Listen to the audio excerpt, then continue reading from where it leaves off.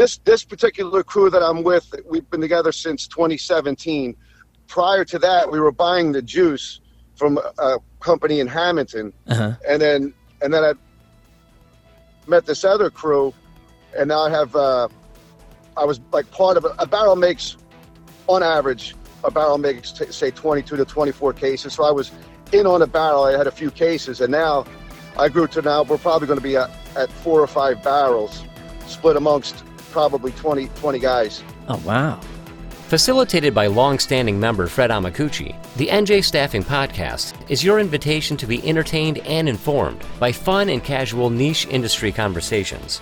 From cannabis legalization to temporary placement to hiring in regulated industries, we're talking about staffing in New Jersey. And one of those experts is Nigel DeAngelis. Nigel, welcome to the NJ Staffing Podcast. Hey, Fred, how are you today? I can't complain for a Friday. Listen, why don't you tell our listeners what you do and how you provide support to the staffing industry? Thanks, Fred. DeAngelis Insurance Agency, we're partnered with A-rated carriers in New Jersey, New York, Florida, Tennessee, South Carolina, Texas. Our bread and butter is offering a discounted workers' compensation to the staffing industry, staffing companies, and it's a very, we know the margins are tight in the staffing industry, so wherever you could save money, but yet still get great customer service, that's what we do. We provide workers' compensation. We also could do the GL. We combine it with the payroll, and when it's combined with it helps with cash flow, so you don't have to come up with large deposits, and you also don't have to deal with the end of the policy audit, because essentially as you're running payroll, you're auditing yourself on a weekly or bi-weekly basis. Oh, okay. And you guys, and since you deal with staffing, I mean, you know the ins and outs. Well, actually, let me tell our guest. Nigel and I met at the New Jersey, was it ELC, right, in AC the last time we had it a few months ago. Yeah, that was a great time at the Hard Rock. That was a great time. Great event. Yeah. And I don't know, how long have you been a member of NJSA? 4 or 5 years? No, it's under 5 years. I think it's my third year. Third year, okay. How I found out about NJSA. Going back when I was working with a different company, I stumbled onto a company that was providing. I mean, they're a staffing company, and we were discussing the problem that they're having with workers' compensation. Their rates were through the roof, and at the time, the company that I was with didn't want staffing. So that's when I kind of started to realize it's not easy to find insurance carriers. I have some great carriers for other lines of business, but they just do not want to touch temp staffing at all. It's a sticky industry, sort of, right? There's also it's not just.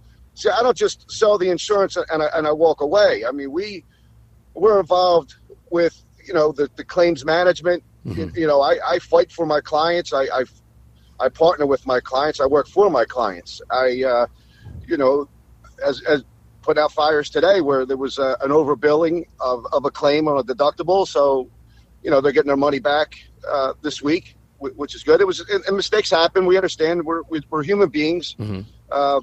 But the issue is when it happens to get it resolved quickly. Yeah. And that's what we look forward to. Also, once you become a client of ours, there's other things we offer. I mean, we have a wellness program that gives the employees benefits with no out-of-pocket cost to the employee or employer.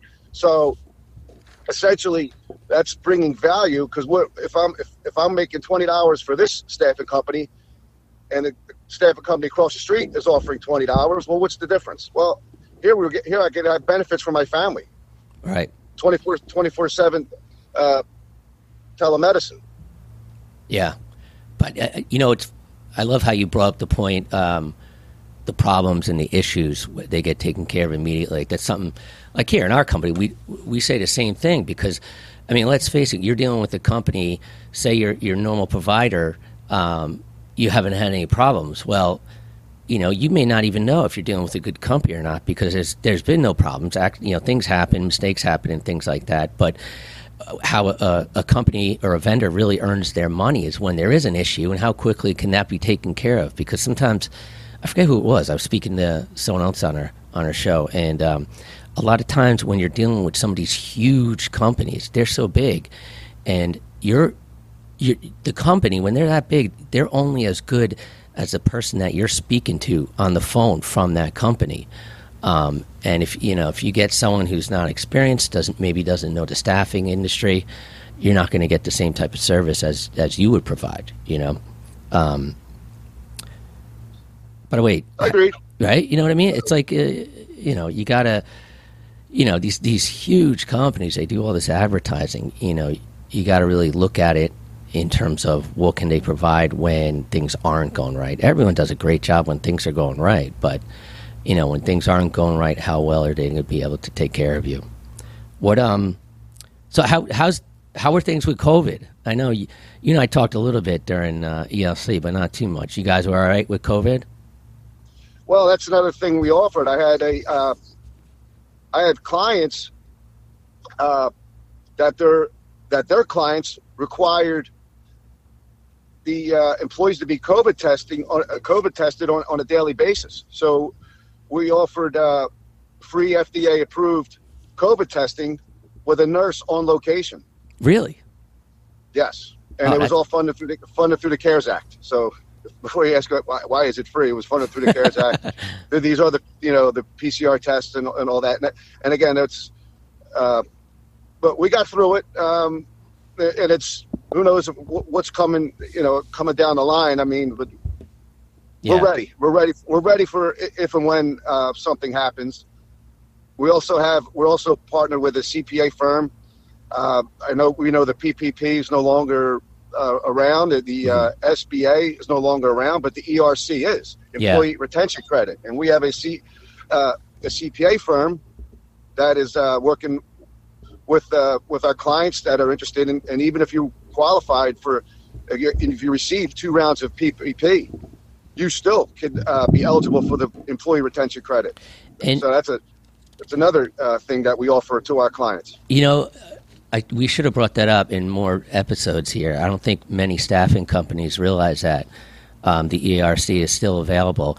And from what I've read, I think there's been changes maybe 2 years ago in which, and correct me if I'm wrong, I'm pretty sure that this is going to be accurate, what I'm about to say.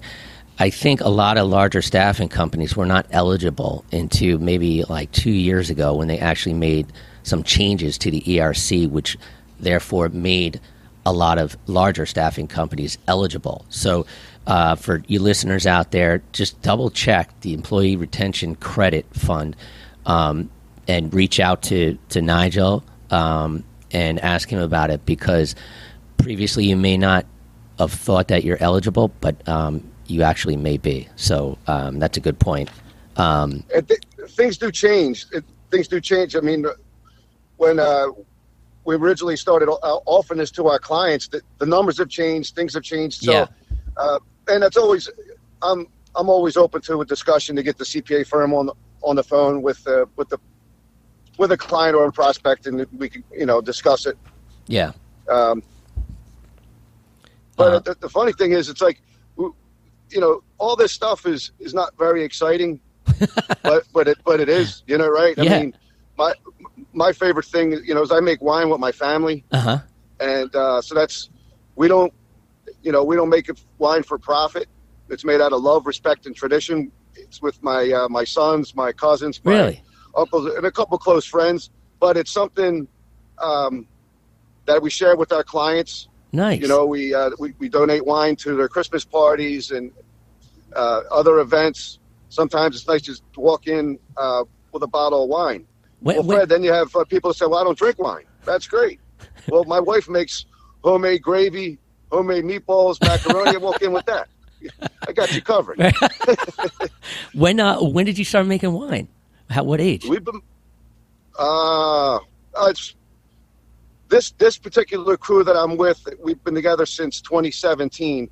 Prior to that, we were buying the juice from a company in Hamilton, and then I met this other crew, and now I have I was like part of a barrel makes, on average, a barrel makes say 22 to 24 cases. So I was in on a barrel. I had a few cases, and now I grew to now we're probably going to be at 4 or 5 barrels, split amongst probably 20 guys. Oh, wow. And wait a minute. Wait, do you guys crush the grapes yourself, or you Yes. actually? Oh, okay. Yes, we buy the grapes are tested, and the sugar content, and when it hits a certain level, that's when we know it's time to go, and that'll be right around Labor Day weekend. And we'll be ordering our grapes probably within the next week or two, and the guy that we buy the grapes from, he'll go and test them, and the higher the sugar content, so if it's the sugar content's at 28%, then our wine will be at 14%, and that's key because therefore our wine, we don't use any sulfites to preserve the wine. Yeah. If you ever go to a winery, you got to be careful because there's a lot of sugar and preservatives in that wine, and that's what gets you that hangover, headache. right? Yeah, yeah. Our wine, you could drink it all day, and you will not get a headache. Now, when we make the wine, we never drink the wine. We just taste it. That's all we're doing is tasting the wine. We're not drinking wine. We're only tasting. Yeah, but I mean, you drink it when you. I mean, do you drink it yourself? Do you like wine or? Yes, of course. Okay. Yeah, yeah. We get the grapes from California. Oh, okay. And depending on what we're doing, it could be all the way up to Washington State. It depends on what we're making. And this year we're bottling a Prisoner, which is our signature wine. It's a blend of a few things, a Silver Oak and a Montepulciano, which is a Montepulciano is a single grape. And that's excellent. We have our own DeAngelis. It's Illuva DeAngelis. It's the DeAngelis grape, and we have our own labels on there. And oh, nice. Do you ever sell it? So, you ever try selling it? No, we man. don't. Yeah, I guess you gotta get a lot of. No, like I said, it's just made out of love, respect, and tradition, and we share amongst family and our client. Oh man, that is nice. My uncle used to make wine, and I remember, and we made homemade raviolis. We still do, but I remember Of course. me and my old roommate. This is going back about 15 years ago. Went over to his house, and my father and my uncle and me and my old roommate were making homemade raviolis, and his wine cellar he built his wine cellar, by the way. It was awesome, and he had about 400 bottles stored in there. You guys want some wine? All right. We started drinking around 10 a.m. and that homemade wine is strong. That's not like I mean, the alcohol content was powerful, and so Absolutely. My father and my uncle ended up driving me and my roommate home about 4 o'clock in the afternoon. But I remember when I went to Italy, just like you said, they don't have sulfites over there, and it was a lot different. You could drink a bottle of wine, and you'll be fine the next day. Oh yeah. Hey, when you went to Italy, where did you go? Well, I mean, it was for a wedding. The wedding was in Tuscany. I mean, we went to Rome, Florence. Where else? It was a while ago. It was about 20 years ago. I don't really remember where, but I mean, we did a lot of sightseeing. Obviously, it was great. Obviously, you ever go? It's been a while now, but I flew into Fiumicino, which is we fly right into Rome, and then the beautiful thing, Italy and New Jersey, there's a little similarity how you see how it's shaped, right? See, in New Jersey, we have the turnpike to get from north to south. Well, over there they have the train. Yeah, we took a train. For the most part, obviously but you get the idea, right? So when you look at my labels, you'll kind of see how I have a little resemblance to that, New Jersey in Italy. But I flew, we went to Rome, went to Florence, and then I was supposed to go down to Procida, which is one of the islands off of Naples, because my friend at a hotel wanted me to go stay with his family, but I got tied up with my family, and they were taking me all around. And my Italian was pretty good then. Right now it's a little rough, but I was with my family for like a week, and nobody spoke English, and they were taking me all around. And water was coming from there. This real old town. Water was coming from a rock. I'm like, oh yeah, water. No, you got to drink it. That's the water that fed the town. Yeah. That's where your family drinks. So it was good. We kept in touch. We kept in touch for a while, and I haven't heard from them. You would think with Facebook and Instagram, you would be able to. But my two older sons were in Italy before. They're both Italian majors, and they went on a trip together. Nice. With a class, and in high school, and my middle son was supposed to go back, but obviously that's what COVID killed that. He was supposed to go back. So yeah, in fact, the wedding that I went to, it was my other roommate at the time actually, and his he was engaged, and I remember asking, I go, where you checking places out? Yeah, checking places out.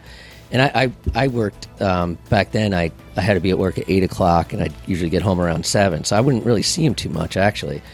Then like a week later, I there's an invitation in my mailbox to his wedding in Italy, and I'm like, I live with the guy, and he didn't tell me he's getting married in Italy, but it turned out his wife, she interned in Italy when she was in college, so she speaks the language, and that's why they were able to have it there and check it out. And that's great. Yeah, it was all. And you know what? If I didn't go to his wedding, I kind of thought he maybe didn't expect me to go. But if he didn't invite me, I would have never have gone to Italy. You know what I mean? It's one of those things that like, wow, it pushed me to go. So I'm very grateful for that and thankful that he did invite me.